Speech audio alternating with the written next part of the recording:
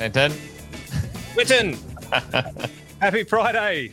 Happy Friday, my friend. We made it. We made it. We made it to the end of the year. Well, I think we made it, but our intro didn't. It's been playing up, folks. So maybe you didn't hear it very well, but I think next year we'll have a new intro. Andy, that's what we're looking for. Yep. One with the right music.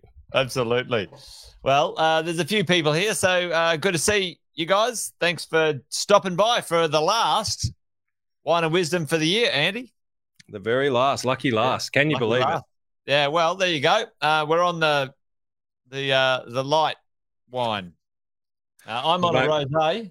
Nice rosé, mate. I've got the just down the road at Yabby Lake, the Pinot Gris 2018. Very, very nice.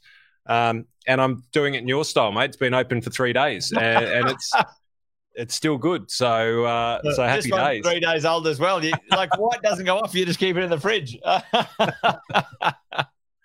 Well, there's Deanne. Deanne is a connoisseur of red wines. So there you go. Candace was going to say, what is Andy drinking? It's a little bit, lightweight, maybe is the right political word. But, mate, happy Friday to you. Good to see you guys. Mate. Good to see a few of you folks in there. Teresa, good to see you. Candace, yes. We might give Andy a bit of cheek about his drinking because he gives me plenty, that's for sure. So, g'day, Deanne. Welcome to our last Wine and Wisdom, folks, for the year. We thought we might do, a little bit of a wrap-up for the end of the year and sort of see what transpired. What Candace is giving us cheek, but she's on the iced tea or the iced lattes. So there you go.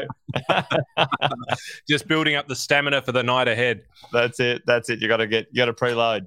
And good morning to you. Oh, good afternoon, Chris and Kat. Great to see you guys stopping by. If you're new, say hello. Tell us you're new. If you didn't already know, Wealth, Wine and Wisdom, Andy Fenton over there, extraordinaire in the world of the share market, finance, financial planning, and me, Jason, in the world of real estate. We've known each other for quite a while, Andy, and we've been helping our respective communities for, probably almost 2 years now. I think we're getting close to ticking into 2 years in this way. Friday afternoons, debriefing the week because, folks, as you guys know, the media aren't interested in providing you with accurate information that is good for your wealth creation. They're good at fear and ignorance and, and that's what sells, unfortunately. But for all of us as property investors and share investors and portfolio builders and, planning your financial future, we need to ignore the media hype and pick our way through the right information. So that's what Andy and I attempt to do on Fridays, just to debrief the week for everyone, business owners, property investors in general. So that's what Wealth, Wine and Wisdom is all about. And hello to Ashley. Great to see you. Hey, Sharon is an awesome coach. Yes. Did you know, Ashley, that Sharon was my client? So I've coached Sharon for many years, and now she retired. She actually retired from using real estate and investing to retire herself. She got bored. She was retired for a few years, got bored, and now she's coaching. And now she's coaching you, Ashley, and many others. She's a great coach. She's an awesome lady. So welcome, Ashley. Good to see you. And there you go. Tash Thompson. Hope everything's all good in your neck of the woods, Tash. Hey, you're allowed out now, Tash. You and Andy can travel. So anyway, the Victorians are allowed out, and you're allowed into Queensland. I think now, soon. Anyway, yep, it's on. Wow. Like Donkey Kong. I think anyway. It could be soon, could be now. Deanne probably knows if she's still listening. Deanne, tell us when the Victorians can come to Queensland. But we used to be all over this, didn't we? And then we just kind of thought, well, we're probably never ever going to see each other again face to face. So 1 a.m. Monday. 1 a.m. Monday, folks. All right. Be on a plane by 12 o'clock. Fenton's on his way. Fenton's on his way. Andy can come visit. Absolutely. Yep. Andy's coming to visit. Well, Tasha's saying it's peak wedding season, and she's booming. So that's great to hear. That's fantastic. But as we do, folks, like with last time I came up to Queensland, mate, where I came up to actually visit you, remember? And I flew into Gold Coast. They said, you're not allowed to be here. And I've gone, well, that's inconvenient because I'm here. There's no flights out of here that you could actually book on. And the guy's gone, you're going to have to jump into a cab and promise me that you go over the New South Wales border. Like Andy said, oh, yeah, mate, no problem. No problem. Yeah, Trust me, I'm a real estate agent. Trust me. My uncle's a lawyer. Yeah. And I'm training to be a politician. That's it. No, well, there you go. 1 a.m., mate, we can officially hang out in sunny Queensland. Looks like it's a bit better weather in Melbourne, to be honest. But there you go. Yep. Alexis, good to see you here as we do it. So, folks, what do we do? What happens in Wealth, Wine and Wisdom? What we do, we debrief the week. You guys know a few of these things if you've been here once or twice before. What's in the news? What we might do, Andy and I thought we might do a little bit of what's in the news, but also a little bit of a recap on the year. I've got a few maybe a little bit of I told you so's and bits and pieces. Not too many, but I think that's kind of good. Things you should know. We might get around to that tonight. I know there's one or two things that will always pop up. And as always, if you have a question, any question in any way, shape or form, whack it in the chat. And let's see if we can get around to having a bit of a yarn about that in one way, shape or form. And there's Michelle. Hey, Michelle. Good to see you. Fantastic. Well, let's do it, Andy. Maybe you want to give it a boot, give it a kickoff. If you've got Andy's got a new computer, folks, and hopefully he knows his way around it by now. Well, we'll see, mate. There's nothing like just going straight in with zero preparation, but we're pretty good in this tech space. So let's see if we can do it. Let's see what happens. All right. Well, let's put Andy. What's in the news? There we go. Happy days. Dun, dun, dun. Look at that. And I've even made myself bigger so that I'm more intimidating, Andy. Domination. Mate, that's it. So, mate, it's a couple of interesting things. And sorry, gang, we forgot our Christmas hats. We were meant to be really hamming up the Christmas and bringing in some Christmas themes. But anyway, it's a little bit too early for that in the news of finance to talk about Christmas. But Merry Christmas to everybody. Yes. Hope all of you are going to have amazing times with your respective loved ones and a very safe and funky year ahead. And when I say funky, I hope it's a good type of funky, not the bad type of funky. But sending love to all of you. So with that, this has got absolutely nothing to do with it. But I thought it's reasonably interesting, very much over in my world, mate. And I've got some crackers for you here today. Let me tell you, some of the stupidity that you're about to listen to is just off the charts. You're going to love it. So more than 70% of investors made switches during March and April. More than 70% of the people who made switches, investment switches, during the March and April of 2020 left super balances worse off as a result, as if they simply did nothing at all. So super switches tripled during the pandemic. So what that means is there are a lot of people in industry funds who, when the pandemic hit, they got out of their growth style of investments, right? And they got into something more conservative, thinking that they're doing the right thing, right? So they're ultimately trying to pick the market.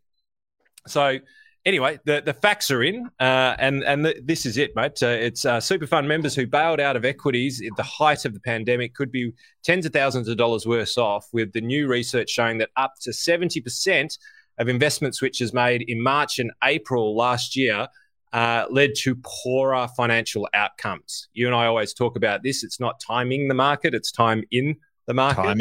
Timing's the one. Timing the market, trying to pick the right times. Mate, if anybody out there tells you that they're absolute gangbusters at doing this. If they're not yachts sailing around the Sundays or around the Bahamas or something like that and drinking, Cristal through a crystal boot of some sort, then I'd call BS on them. Obviously, there are better and worse times and easier times to make decisions. But anyway, so the key takeaway from this is get advice, stick in the market, and if you don't know what you're doing, don't try and trade in and out of the market. 70%, which means that's the odds on. All right, the majority of people who did it lost money. The analysts of more than 42,000 switching directions by research at Griffith University and the financial services software company Iris, they found that the number of super funds with members who switched their options tripled during COVID-19 pandemic. So people are getting in there and they're playing. But common sense prevails, and let's have a look at where this little rabbit hole I'm going to go down into it. Where we go? Well, I mean, really, the short term trying to guess which way directions and growth, short term maneuvers, it's not for the faint-hearted, Andy. And to be honest, most people get it wrong. Even the professionals get it wrong most of the time, don't they? At the end of the day, we've talked about economists and all this sort of thing. If you're an investor, certainly in real estate world and equities world, if you're buying something, well, just keep it and, ride a good stock for a long time. I don't know if you bought a Buffett stock, Jeff was talking about a Buffett stock, 40 years ago for 10 grand, you're worth, I don't know, there's multi-millions right now. So, that's the interesting thing, isn't it? Stay in line, get in line, stay in line. Yeah, and look, even if you think that you know what you're talking about, just be cautious with it, because here's the stats. The average bad switch during March and April caused an 18% reduction in a person's balance relative to what they would have had if they hadn't switched. 18%, that's not small bickies, and that's the average. So get good advice, stay in the market, but be able to ride through the trends, because here's the thing is that markets are like ecosystems, right? They don't just completely melt down, blow up and go away. They evolve, they change, and they come back to balance. And the velocity of time, the velocity of money, the velocity of information means that they actually arbitrage. They correct themselves really, really quickly. Sometimes they can be a bit hot and a bit emotional. And you want to try and avoid that where you can, avoid getting in during those periods of times, but ultimately sticking in the market. But mate, so if you were I was about to say dickhead, but that's you would never be that person. But let's just say you're a politician, Jace, and you saw this, and what would be one of the most stupid things that you could possibly do? I don't know, maybe.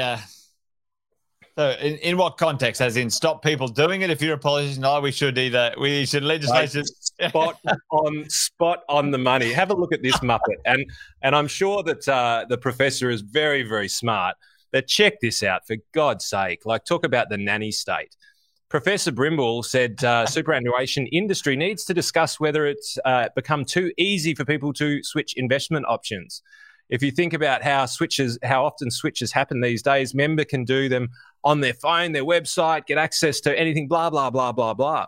So basically, he's sort of coming out and proposing that maybe we should bring more regulation so people can't do what they want with their own money when they want to do it. It's ludicrous. It's the kind of backwards thinking. And it's like there's a whole lot of people, you know this, don't you? And everybody, you know this. Like, let us know in the chat if you believe this is happening. There is a whole lot of people who know nothing about this that are all sitting in a room going, geez, Professor, that's a bloody good idea. That's a really good idea. Let's literally take the universe of technology and the ability for people to be able to think and feel and do things for themselves, and let's devolve this a few hundred, maybe 1,000 years, and take us back to the Encino days. It's absolutely flaming ridiculous. I couldn't believe it when I started getting down the article. I'm like, oh mate, wait until Jace gets a hold of this. But this is the problem. This is one of the big problems in politics these days, is that something happens and this is absurd, and then they go, well, how do we protect people from themselves? And in my world, that's not the job of the government, is not to protect people against themselves. It's to protect the country against, threats from overseas and provide economic prosperity for the country and try and run the country well. And, that is fundamentally their job, not to get involved in people's wealth. And, if they do, mate, just check out this one. Like, if these people should be making wealth decisions, check this out. The Victorian state budget was blown out by nearly $8 billion, with the state now predicting a $15 billion deficit. So do you really want these guys actually controlling your purse strings when they can blow a budget up better than anybody I've ever met? Like, nobody I know can destroy a budget like a politician. Seriously. No. Well, most of them, Andy, aren't classically trained in any fiscal capacity, are they? I mean, they don't come from, I don't know, accounting backgrounds or whatever it is. Politicians can be, everyday folk, to be honest. And, that's one good thing about our democracy, but also it's a flaw in that system where it comes to, anyone could be a politician, right? And then they're making decisions like really big things. And at the end of the day, educate. You and I are passionate about education. People need to learn about their own well-being, their financial wealth, and it takes time 100%. And effort. If you want to legislate something, legislate that there should be teaching about financial acumen from year bloody one onwards in schools and universities. Come on, yeah. And, it's companies like ours, and it's companies like Net Wealth, which is a company which I love and very close to. And they actively go out and try and do this, so proactive time in the community, trying to educate the younger people, so that we don't have these challenges. But by the time they grow up, they won't be able to do anything with it, because the government will say, hang on, you've made some money, but you can't handle it. So we're going to handle it, and we're going to blow up a budget like by $8 billion each quarter. But yeah, well done in creating that money. We'll manage it, because we've proven that we lose money hand over fist. But, congratulations on your education. I think it's absurd, and I know I'm going to the ridiculous, but this is what we've been seeing in financial markets now ad nauseum. And, well, Andy, you could probably get a bit more accurate in my commentary here, but isn't Australia one of the largest super/pension systems in the world? Per capita, we punch like a gazillion % above our weight. Like, we've got so much money in our super system in comparison to the rest of the world. The old there's a lot of money, let's angle and wangle to get control of it. It's got to be there, right? Like, they have ever since it came out, there's been different pollies who have kind of put their Gillard was giving it a fair crack. Like, she definitely had plans to nationalise the scheme, but mate, it doesn't work. Like, they already destroyed. Like, they were the ones who came up with the defined benefit funds. I mean, the defined benefit funds, what an incredible scheme to be a part of. Absolutely. But do you know the biggest? Oh, I've already blown it up. What's the biggest debt? What's the biggest debt that the US have? Yeah, well, it's their schemes like that, isn't it? They have those. Is it to do with the government? Like, anyone attached to the government jobs, that administration, like that world is just out of control. Yeah. So anybody in the US that has a government job, a lot of them are under defined benefit funds, which basically mean that you get a multiple of your salary. A defined benefit when you retire, and it's on years and time in service and final salary. And they're quite complicated calculations to figure it out. So absurdly complicated that virtually nobody can figure out what they are. Right? So it's an impossible. Make it complicated so you don't know what's going on. But here's the thing. So US 29 trillion is their current national debt. That's their current debt, right? But when we look at the US unfunded liabilities, we're at $161 trillion. $161 trillion worth of future benefits that are going to come on to their balance sheet that need to be paid within the next 20, 30 years. Right? Holy cannoli, mate. And this is what happens when governments try and run funds. And so Gillard had her eyes set on it to nationalise the scheme because, as you said, mate, they just look for wherever the cash is. It's like, where's the cash? And they must have listened to us, mate. They must have listened to some of our business presentations, and they've gone, control the cash. Control the cash. Who controls the cash wins. End of story. They're speaking to us. So anyway, we better keep that on the down low moving forward. But I thought this was an interesting one here as well, and I forgot to put in the main article. But around 30 asset managers and quant fund managers have been trying out through the retail lens data offerings since September. Now, what that actually means is that they're now looking to social media. They've actually got screens for these things called meme stocks, right? And meme stocks are actually they're stocks that become cult-like following through either social media or other things. So Tesla was kind of like that, but GameStop, which is in there, which just went absolutely berserk, like zero, and people made millions from nothing. AMC Entertainment Holding, again, they call them meme stocks because a lot of the data actually comes, and the cult following comes from social media. So now what these hedge fund managers are doing is they're actually doing social screening in order to start to predict what stocks are going to run like meme stocks. So this is like, oh my God. So these guys have got AI robots now that are going through social media to try and find the velocity of trend that go to various different listed instruments so they can get ahead of the curve when there's negative trash talk, like what our mate Elon Musk does about Dogecoin and Shiba and things like that. If they caught, because they'd put a flag on him, if it tripped him with one of those comments, bang, they'd likely sell out of whatever position they had. Or if he started pumping it up, they'd jump in. So this is an interesting one. The screening tool is a data set on the US retail investor trends sold to institutional clients, right? So it's sourcing information from media platforms such as Reddit or Twitter and Facebook, so on and so forth. The data shared with the clients include the size of retail flows, the most discussed stock on social media, and companies that are likely to face retail squeeze when small investors rush to a stock that a hedge fund is betting against. Right? Apple was identified, this is gold. I mean, I geek out on this stuff significantly. Apple was identified as a top retail favorite on December the 6th, based on positive sentiment on social media and in-house flow intelligence analysed by the product. Apple shares are now up 8% so far this week. Crazy. As an example. Yeah. Like my mind just started blowing when I started reading through these articles, checking out the underlying platforms that are there. We are in a different world because, Jace, you and I have spoken about this a lot, and what's the number one thing that drives markets? Mate, sentiment, like the people's confidence, right? At the end of the day, if they're not confident, it won't happen, and if they are, it will happen. And if we strip sentiment further down, we go, well, it's markets are largely emotional in some way, shape, or form.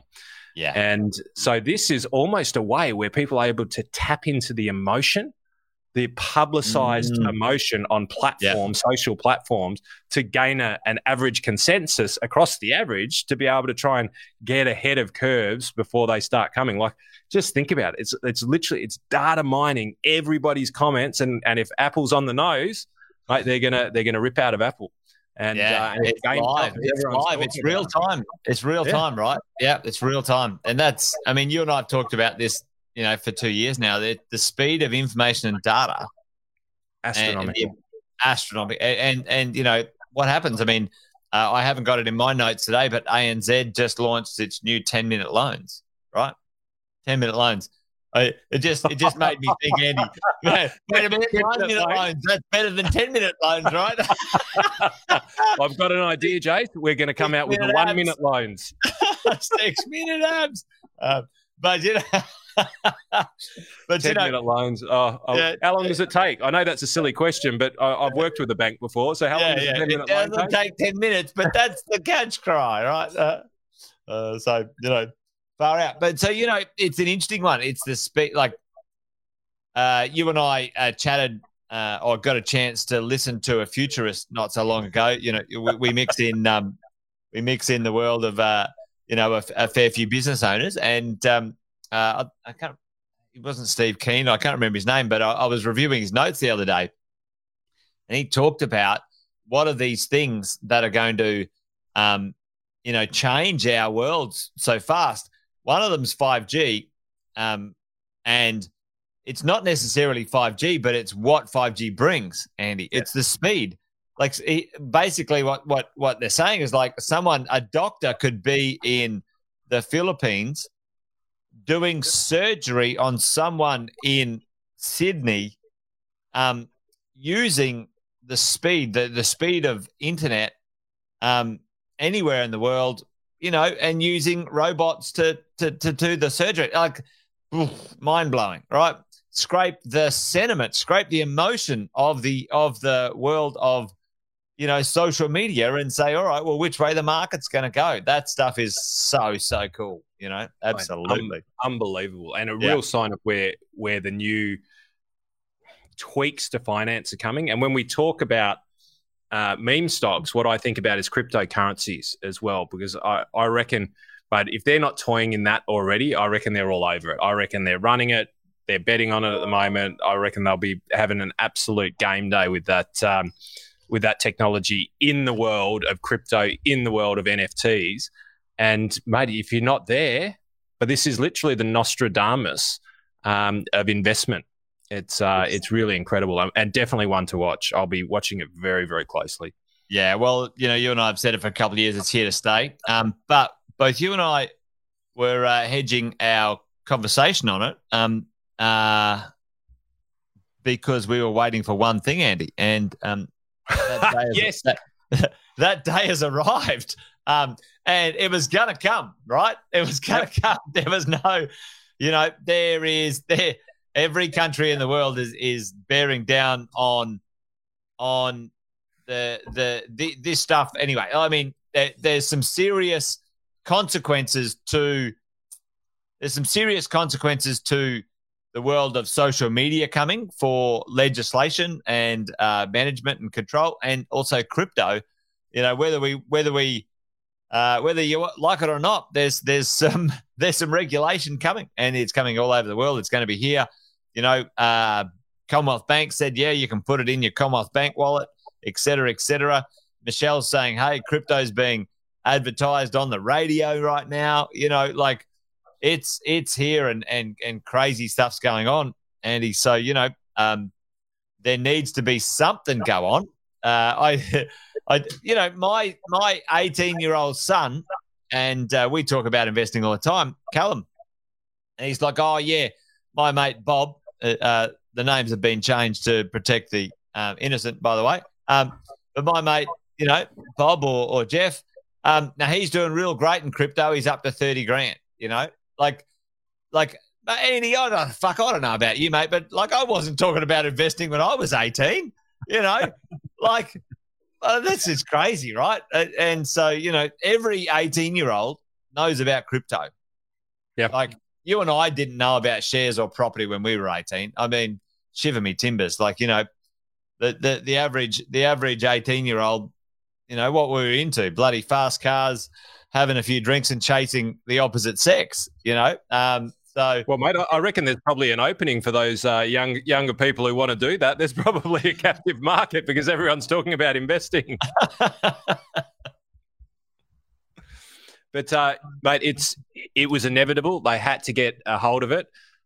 Mate, this is going to be one of the themes for next year in Wealth, Wine and Wisdom. And, my Nostradamus prediction, well, we predicted this ages ago, but my prediction is that this is going to give us more laughs as they try and roll this out. I mean, the country can't keep all of its states together, right?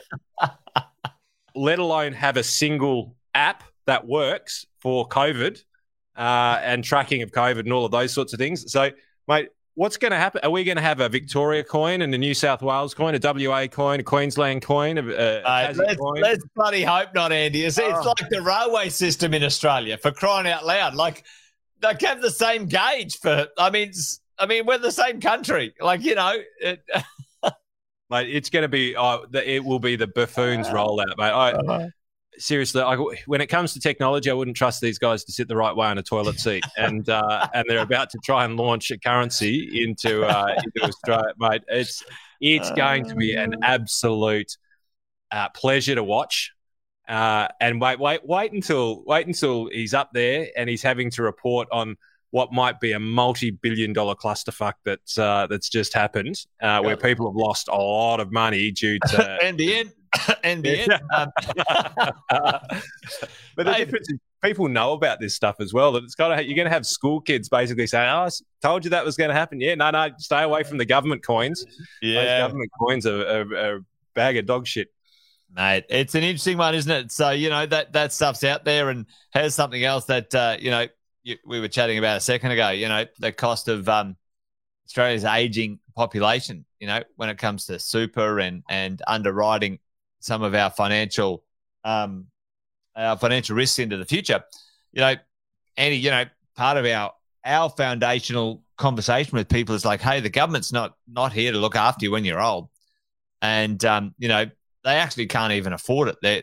They can't afford to do it right now. Just so you know, right now, if you're 30, 40, 50, the government has not enough money put aside to look after you. They don't have. And if you don't have some money put aside, then, there's going to be some challenges and some troubles. So, not only America's got some issues there with their big debts, Andy, but so too does Australia. Taxpayer base needs to increase. I've said this for years, over a decade. Australia needs 40 million people, not 26 million. Well, mate, they've got to open the borders for all of that sort of stuff. It's true. Yeah. But just as a headline, we're currently sitting at $8 trillion worth of debt here. Now, I can't, in Australia, I cannot find the unfunded liabilities right now, but if you keep on having a bit of a yarn, I may well find it. But it's quite a simple mathematical equation, really, at the end, is that there becomes a time where the amount of debt cannot be paid off without a substantial increase in the revenue.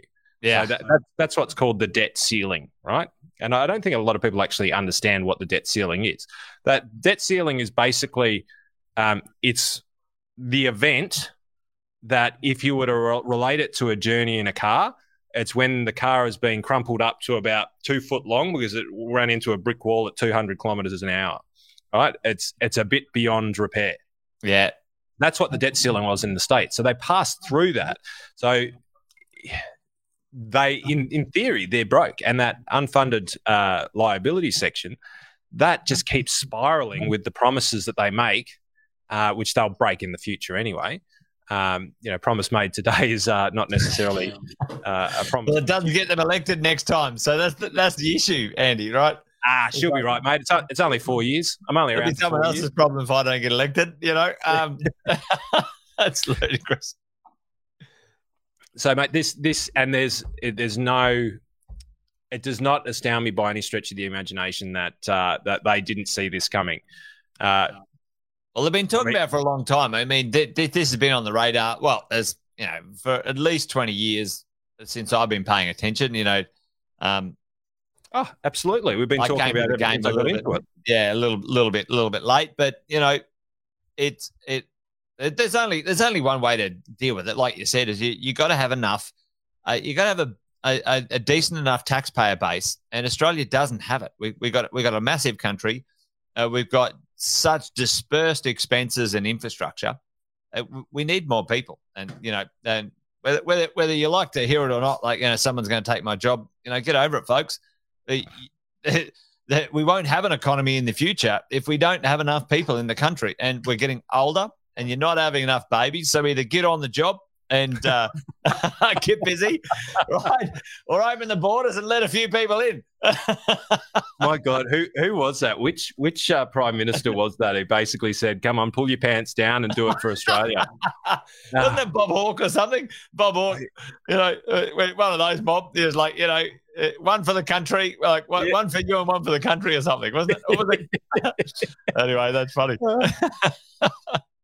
Well, I thought I'd do a bit of a wrap up, Andy, on what sort of in my neck of the woods, what kind of transpired for the year.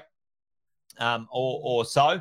And hey, listen, there was a lot of talk about interest rates in the world of real estate and finance. And to be honest, it's gone sort of nowhere. The variable rate's still pretty low. A few of the lenders adjusted their fixed rate because, hey, that's in their discretion. But there's no movement from the Reserve Bank. They're talking 2024 and beyond. Maybe, but hey, for the next couple of years, don't stress. So low interest rates are here for a little while. I think they're going to be here for a long time, folks. Sub 5 interest rates are here forever. That's the way I see it. Andy, when you and I mean, my first loan was in 2002, 2001, 2002, and it was 11% for crying out loud, folks. And it was astronomical, but everyone was paying it. That's what you did, right? So anything below 5% interest rate is you're winning, folks. Just so you know, right? So we've got a long way to go before interest rates are untenable in any way, shape, or form across this nation. So I think we're good to roll. So this year, interest rates didn't move. Nothing to Michelle's too old for baby, she said. Sorry, Michelle. Well, someone's got to do it. Anyway, there you go. Just encourage the kids. Jeez. Mate, we won't be allowed back next year. No, we ban them off of Facebook. But so Uncle Jason said, "Come on, you lot." But the interest rates, we're good to roll next year. It was interesting. I was chatting with Sam, my business partner. Andy, you know him, and folks listening, and a few guys know him. He was like going, you can see in the media, nobody's picking on 2022 because it's going to be a cracker, right? They're all talking about 2023 because 2022 is already locked and loaded, folks. Nothing's going to happen, especially in real estate world. We're underwritten right now when it comes to the real estate game, with some pretty interesting convergences in pressures and upswings. So, we're good to roll. But, maybe 2023 and 2024 will be a bit different, but, I don't think so. There's some foundational things that are in place that aren't going to change too quickly. So interest rates are staying. Okay. Let's have a look at what else came home to roost this year. Andy, we have got the lowest average vacancy in Australia we have ever seen in history. So now across almost every capital city of Australia, we are under 2%. Now, Sydney and Melbourne are well on their way. That was October. I know right now that Melbourne just dropped under 3%. It's 2.9. Seriously, I'm not kidding you, folks.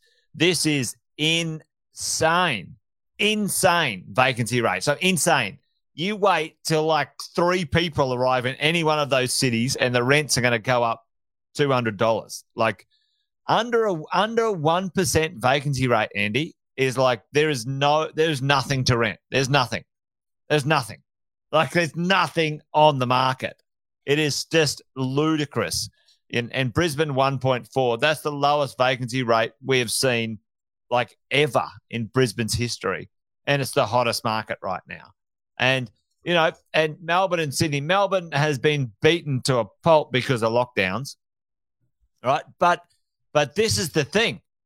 It's still a city of 6 million people, Andy. It popped. Is it 6 million or 5 million? Sorry. What did it pop? Did it pop through 5 million throughout COVID? It still busted through that 5 million mark in the middle of COVID anyway. Folks, it didn't everyone was leaving Melbourne. 25,000 people left, right? And we still cracked through 5 million people in Melbourne. I don't believe the hype. The media can ham it up a little bit and a few people can march up and down the street and be cranky, which is perfectly fine. But that doesn't take away from the foundational pressures of the real estate game, which means, hey, there's not enough good quality properties to rent. So we have landed, Andy, in the lowest vacancy Australia has ever seen in real estate terms. And actually, you and I talked about this one. It's a new record. Yeah. Oh, breaking records everywhere. We're breaking them. We should have a little meme. Usually you've got a meme, a record breaking. But again, hey, listen, 60% increase in industrial land in Melbourne in 2021. I don't know if you knew that. Mm. And the lowest vacancy in history of industrial land on the east coast of Australia ever. Another record broken, Andy. Industrial land is like Bushgar, right? So there's some crazy stuff going on. We've landed. We're ending the year on a kind of like a whoa. This shit's gonna get crazy. Like we thought last year was crazy.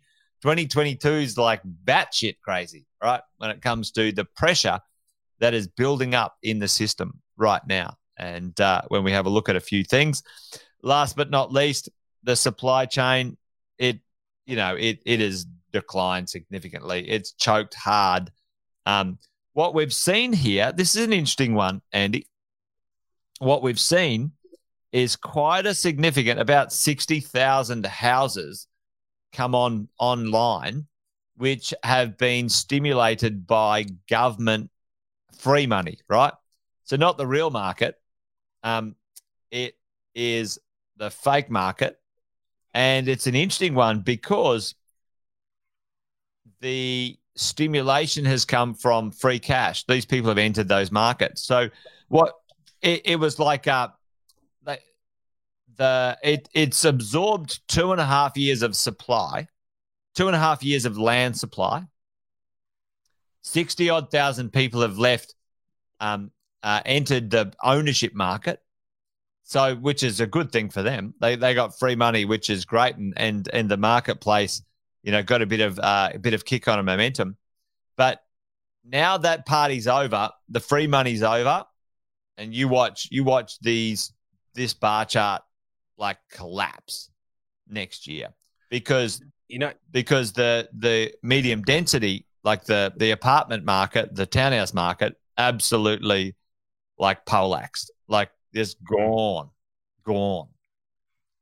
Well, so there's a couple of things that we might see. We might see, and this is what I'm wondering about the industrial side, because industrial property is a very specific type of property, right? And when you think industrial, you've got to think logistical these days, because the last mile theory, 80% of the cost is in the last mile. Yeah.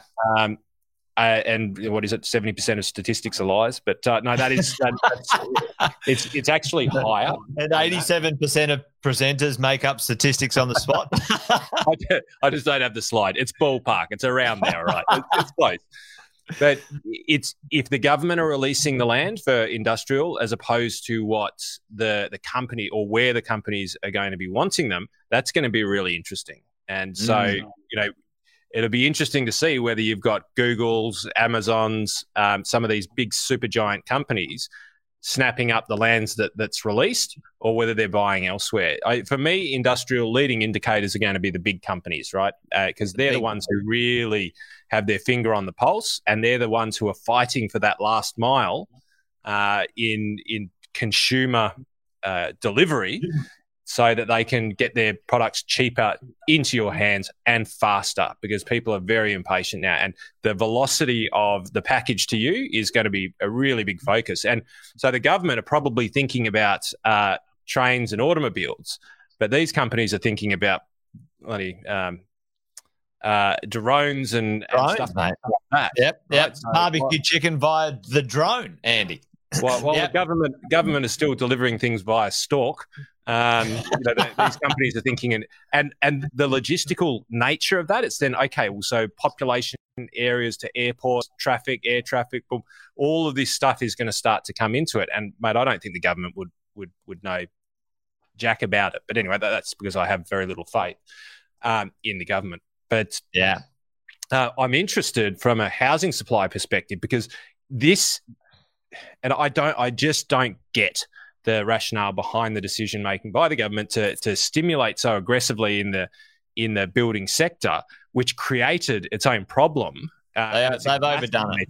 Yeah. And they've overcooked what was a supply chain shortage. It's like, for God's sake, guys, understand, you've locked the borders. The shit's not going to come in, right? You've created a huge amount of friction, and then you've gone thump and created a huge amount of demand. It's like, you guys are meant to try and protect us from this sort of stuff, and you're actually accelerating the issue. And then they're coming back and they're going, "Oh, housing prices, we got to back the loans."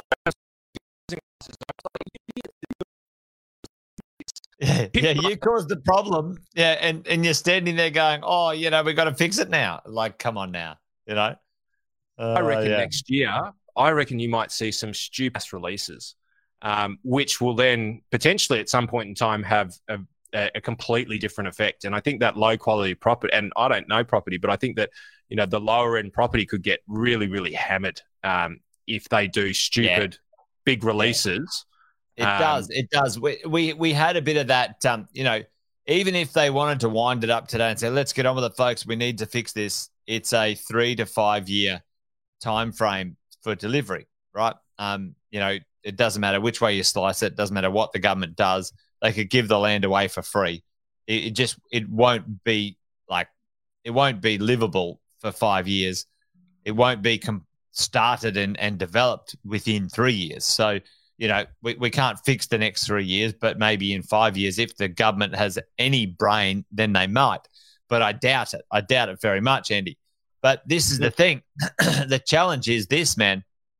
And the point of bringing up that industrial land, the industrial infill development, like industrial to residential infill, what normally happens in a city is the residential pushes the industrial out, and it just gets pushed further away. Like Sydney, it's pushed industrial to Newcastle, right? So you have to go to the end of the freeway to Newcastle, and pushes it to places. So that metric, that financial metric, goes like, oh well, what it's worth is industrial, but compared as a development site, well, a development site's for residential is worth more, industrial is worth less. Well, let's sell it. I'll make a profit. Right now, it's actually worth more as an industrial site than it is a development site. And so that's going to exacerbate this supply chain issue, especially that kind of like infill, that industrial infill around most cities, where you don't want to be, 55 kilometres from the CBD. You want to be 20 kilometres from the CBD, that industrial area that needs to be infilled. It's old. It's 50 years old. That used to be the one that got infilled and developed. It's called urban renewal. Urban renewal now is not cost effective. It's going to take urban renewal apartments from $400,000 to $1 million. And who's going to pay $1 million for a one bedder? 20K from the CBD doesn't make any sense, right? So, but it will happen. Like I'm telling you right now, somebody will at some point, but not today. Not today. But the psychology of housing, the average house price for $1 million has popped, Andy. And let's go to this one as we go, because, most Australians live in, a couple of pretty significant cities, the East Coast, $1 million houses in Sydney. Nobody bats an eyelid to buy $1 million house. Melbourne, house for $1 million, that's cheap, right? And the talk in Brisbane, Queensland is like $1 million is cheap. Check out Canberra, right? It's $1 million. It's more expensive than Melbourne.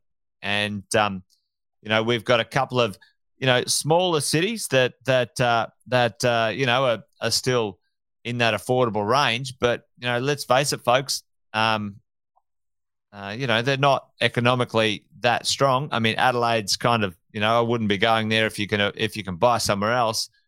But, Canberra, Melbourne, Brisbane, they're the top four. And Perth, it's not bad, but it's still a bit weird. Old Perth, it's a long way away. And economically, it's attached to mining, and mining can be quite volatile in the world of real estate. So it's an interesting one. Are they still part of Australia, Jay? I thought they left.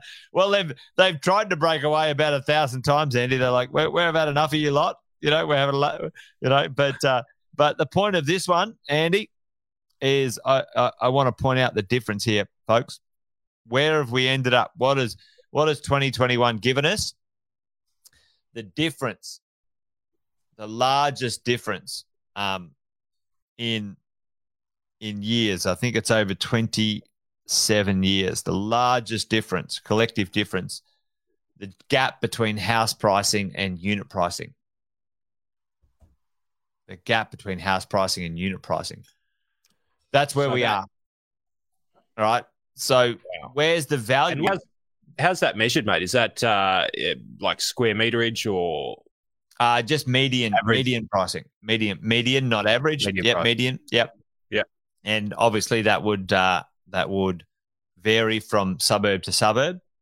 But when you think about this, we have the largest gap between median house price and median apartment price we have seen in over 20 years in Australia's history. And, now if interest rates go up a little bit and people still need to buy and whatever, there's significant value being built into the apartment space. Like my number one pick, folks, is Melbourne every day of the week. It's still very affordable. It's a gold mine, but we will be back, Jace. We will be back. We can't keep Melbourne down. You'll make a comeback. But the challenge is a lot of people don't believe it because the yields are so low in Melbourne, right? So the prices are great. The pressure is perfect, but the yields are low. And that's only because Melbourne's been beat up. And let's take a look at the last chart, which is not the vacancy, but the household income. Where did I put that one? Oh, maybe I didn't put it in there. Is it this one? No. Let me see if I can find it for you because it is an excellent one to really round out what we're talking about. I think it's here. Here we go. This one here, got it, Andy. So the rent snapshot. You have a look at Melbourne. Every other city has massive positive territory, for 2021, the last 12 months change. And let me integrate that into my Prezzo. If we have a look at, I'll just integrate that into what we're talking about. Let's put it down here. And, if you have a look at Melbourne in here, why I'm like, okay, I'm bullish on Melbourne is because its rental yield has been suppressed. Not because it's not fundamentally a great bet. It's just because of the lockdowns in Melbourne. Like the lockdown has affected the property market way more than any other market in Australia. So basically you can purchase in Melbourne in apartment space pretty well. And every other city in Australia has had, almost double-digit growth in both asset classes from a rent point of view, but Melbourne hasn't. And so I believe Melbourne will pop next year and the year after when it comes to rentals. It's miles behind the rest of the country. And so if you're buying today for $600,000 in Melbourne and your rent's $500 a week, I believe it will pop to 600, maybe even 650 within 2 years easily. Like it's this built up demand in that space. So, that's where I've got the pick for the end of the year, Andy. That's where I think we're landed. We've landed at that's interesting, mate. Just before you go further forward on this, because there's been a few things that have been around about auction clearances and things like that in Melbourne recently, and I know this is on the tips of the tongues of a few of my clients and a few of my team members, and. So the question is, so they're saying that the market has softened a bit in Melbourne just recently and the clearing rates are dropping. And I started thinking about it a little bit and I'd love your take on it. But I was sort of like, you know what, we're coming to the end of 2 years of a basic lockdown. So consumer sentiment may be a little bit soft, but I also kind of felt like people's priorities right now is about Christmas, not buying. It's about actually going out and enjoying. 100%. Because that dynamic, and of course, there's always going to be people who will be looking. But I'm just wondering whether there is, there's sort of that opportunity that's been created because of the timing of this. It's not necessarily a fundamentals based thing, but what's your take on it, mate? Because it's a little bit unusual that it sort of softened a bit. And I guess my question is, did it soften? What's your take on the softening of it? Is it that just people don't have faith? Oh, listen, like 100% we're coming from highs. You can't go from like 90% clearance rate to 95% clearance rate to 98% clearance rate. Like that doesn't work, right? Like, and what has happened is the volume of listings has actually increased as well, right? So there's a little talk about, interest rates going up. There was, probably 2 months ago, there was a little bit of kerfuffle, APRA and whatever. So, call it 100 listings and now there's 200 listings. It wasn't that much, but there was an increase about 30 to 40% of people who wanted to like, oh shit, the market's peaked. I'm getting out. Let's get it done. Right. So then the choice is there. Once you sort of give a bit more choice, people aren't as committed. There's not as much. Yes. Yep. So number one, yep. the volumes have increased. But by the way, Andy, like from record highs and record lows, yeah, do you know what I mean? So kind of like softening in context from what? Like from the record high, there's only one fucking way to go. It's like, 5% down. I mean, there's nothing to worry about, folks, like, do you know what I mean? So, 100% clearance rates. And then next week it was 98, the largest drop in clearance rates that we've ever seen. Yeah. In recent history, 6 weeks, Since our last article 4 hours ago that said the opposite. Yeah. So, the volume has increased, but not significantly, not in any way, a significant way. And absolutely 100%, I've got business interest in multiple residential real estate agencies as well as property investment coaching businesses and stuff like that. Mate, we have seen it across the board. Literally, people have switched off in December. And it's usually not the case. Usually it happens come 20-something of December. But I believe 2 years of like uncertainty, lockdowns, blah, blah, blah, blah, blah. Australia's had a gutful and they're like, fuck it, it's December, I'm out. You know what I mean? And I'm seeing it in the stats in my businesses. We're seeing it in the stats in our inquiries in our properties for sale. And you can see it in the stats for, clearance rates and, all sorts of stuff. So, yeah, I think we're going to have a quiet January, but I think we're going to have an insane February, March, April. I think it's just going to go crazy next year until we get to election time. And then there'll be kind of like okay, let's see what's happening. Right. That's what I think. So, interest rates are low. At least there won't be tax rises. They won't bring in the COVID levy, I won't imagine, next year. No, well, there's a lot of talk about dropping business tax rates, which I think is very smart, Andy. Like at the end of the day, you and I know that, small businesses are the backbone of this country. Adam, you put more money into my pocket, mate, in my business, and I will just punch that into talent and resources and totally. We'll hire more people. We'll make more things happen. Yeah, absolutely. Well, and by the way, if you're out there and a great advisor or a client services officer, we forgot to put the plug out there, but send them my way. If you know any coaches that want to get involved in property, we're deadly serious. Go see Jace and have a chat. We're always keen to find good talent out there. It's shameless promotion coming into Christmas. I don't care. But if you know any client service officers that want to join an incredible team, then I'm definitely on the lookout and for advisors as well. So keep us in mind over Christmas. That would be the most incredible Christmas present you could give us. Totally. Give us a referral, folks. We're looking for coaches. Positive's looking for coaches, great finance brokers, and great property managers. Andy is looking for client services and also financial planners in that space, in that world. So, hey, listen, give us a referral. Yeah, 100%. And I want to just touch on this, guys, just so that because Jason and I may or may not do impromptus over Christmas. Who knows? We always say that we will, but then don't. But if we do, great. But we're going to leave you alone for a little while over Christmas, and you're going to be in the hands of the media.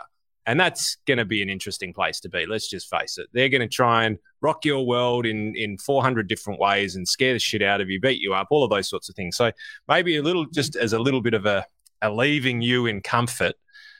Interest rates, again, we've talked about this a lot. Japan is the only country which we've got where we can look, and they're a modern economy, ladies and gentlemen. They were leading the way until the Asian currency crisis. But down there, you can see before 2000, so it's over 22 years ago now, these guys have not been able to raise their rates off zero. They have been zero for over 22 years now. Now, if Japan can't do it, I'm going to say that Australia is probably a little bit unlikely to do it in the short term. So if you want to just chill out and ignore the inflation data, just take a breath and go, nobody else has ever been able to do it successfully. Do you think Australia's better? And I love Australia. But do you think our politicians are better and are going to be able to do it better? Probably not. You're going to see, most likely, you'll see something like that. And that's what I call an oh fuck moment. That's where they did it. And they went, too soon. And while we're in that zone, time in the market, do I get in? Do I get out? Is it going to be a bad Christmas? Is it going to be a gun Christmas? These are the sorts of questions that people constantly ask. Is Christmas a bad time in investment markets? Well, ladies and gents, this is the Australian market over the last 12 months. This is the ASX 200, 10% average return. That's what we talk about, and that's ultimately what we try and strive for in our Australian equities portfolio. Hasn't shot the lights out. It's just a good year. And when you talk about time in the market, if you try and get out, look at this is what happened. That was COVID, and then we busted through it, and we haven't been back. And as Jace said about the $1 million mark, well, we had the 7,000 jitters. Yeah. Right, just there and there. We had the 7,000 jitters, but once it broke through with a level of comfort, it just powered on through. And so we're seeing sort of new market conditions. I'm not saying that it's going to be a steady ride right the way through, but this is what we're seeing. This is the US market over the last 12 months, gone gangbusters, 27%, just absolutely outstanding. And again, this is COVID, ladies and gentlemen.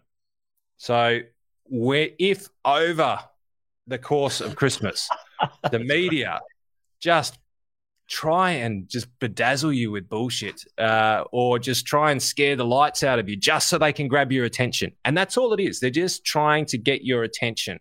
It's like a baby screaming its ass off because it wants attention. So when they do that, and it's not a matter of if, it's a matter of when they do that and they start to try and push you, just go, I remember Anne said that the media are just a bunch of babies and they're crying louder and louder and louder trying to get our attention.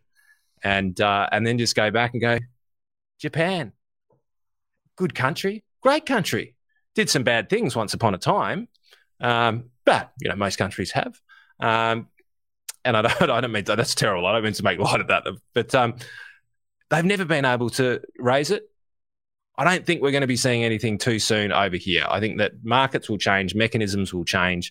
The media won't. They're going to stay the same, and they're going to try and get your attention. But just Uncle Andy and Uncle Jason said, just chill out, enjoy Christmas. Don't allow them to just scare the shit out of you.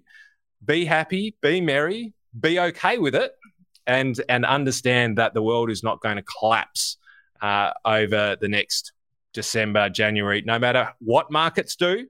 And there's going to be volatility because people are going to get scared at different points in time. But just chill, drink some eggnog if you're American, and enjoy it. Because I think that you're right, Jace. I think that 2022 is going to be a very, very interesting year on so many different levels.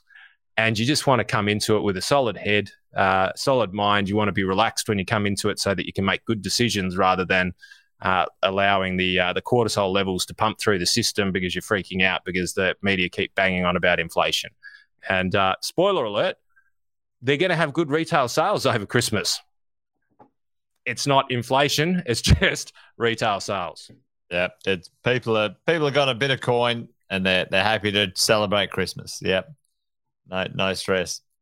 Well, There you go, mate. I think that's a great way to call it done and dusted. But Alison said she's going camping at Lake Weirdo over Christmas, and that's Lake Weirdo is a bit of a play for Sam and his podcast. So enjoy, Alison. Hopefully you come back alive from Lake Weirdo. I'm sure you will. I'm extremely intrigued. We're going to have to share what this Lake Weirdo is. I'll tag you on the podcast. But David, thanks, mate. Appreciate you, buddy, and appreciate you giving us a little bit of feedback. We do it because we love it, but also appreciate being appreciated like anyone. It's always nice to get a bit of a shout out every now and then. So, folks, I think that's it, Andy. We're done. We're dusted. It's kind of like I feel like I fell over the finish line this year. But it's been it's been an interesting one for sure. But mate, it's been made better hanging out with you each Friday, my friend. That is for sure. 100%, mate. I couldn't have done the second lockdown without you. Couldn't have done the whole of COVID without you, mate. And I think that some of the bombs that you've dropped over the last 12 months have just been absolute cherries for those people who are out there. And including Brandon, probably even got some good tips before he went on his filthy little ways. But but mate, I can absolutely guarantee this, that you've been an asset to me. You've been an asset to the clients. You've been an asset to the people who have been listening to this. And mate, I'm yet to get one of your predictions that are madly out that are wrong. So I've got my eye out for them, but I'm hoping they never come. But mate, thanks for sharing your wisdom. I reckon it was more wisdom than wine over the last 12 months, and it really has, from the bottom of my heart, mate. I love you, and it's been an incredible couple of years. And mate, we'll keep doing it as long as you keep turning up. I'll keep turning up. Mate, Fridays sound good to me, mate. So, yeah. All right, buddy. Well, appreciate that. Ditto right back at you. And big shout out to you folks. We wouldn't be doing this if it wasn't for you guys. Thank you. We love doing what we do because it helps people, and you guys are right at the center, right at the heart of what we do. So appreciate you. Have an awesome break.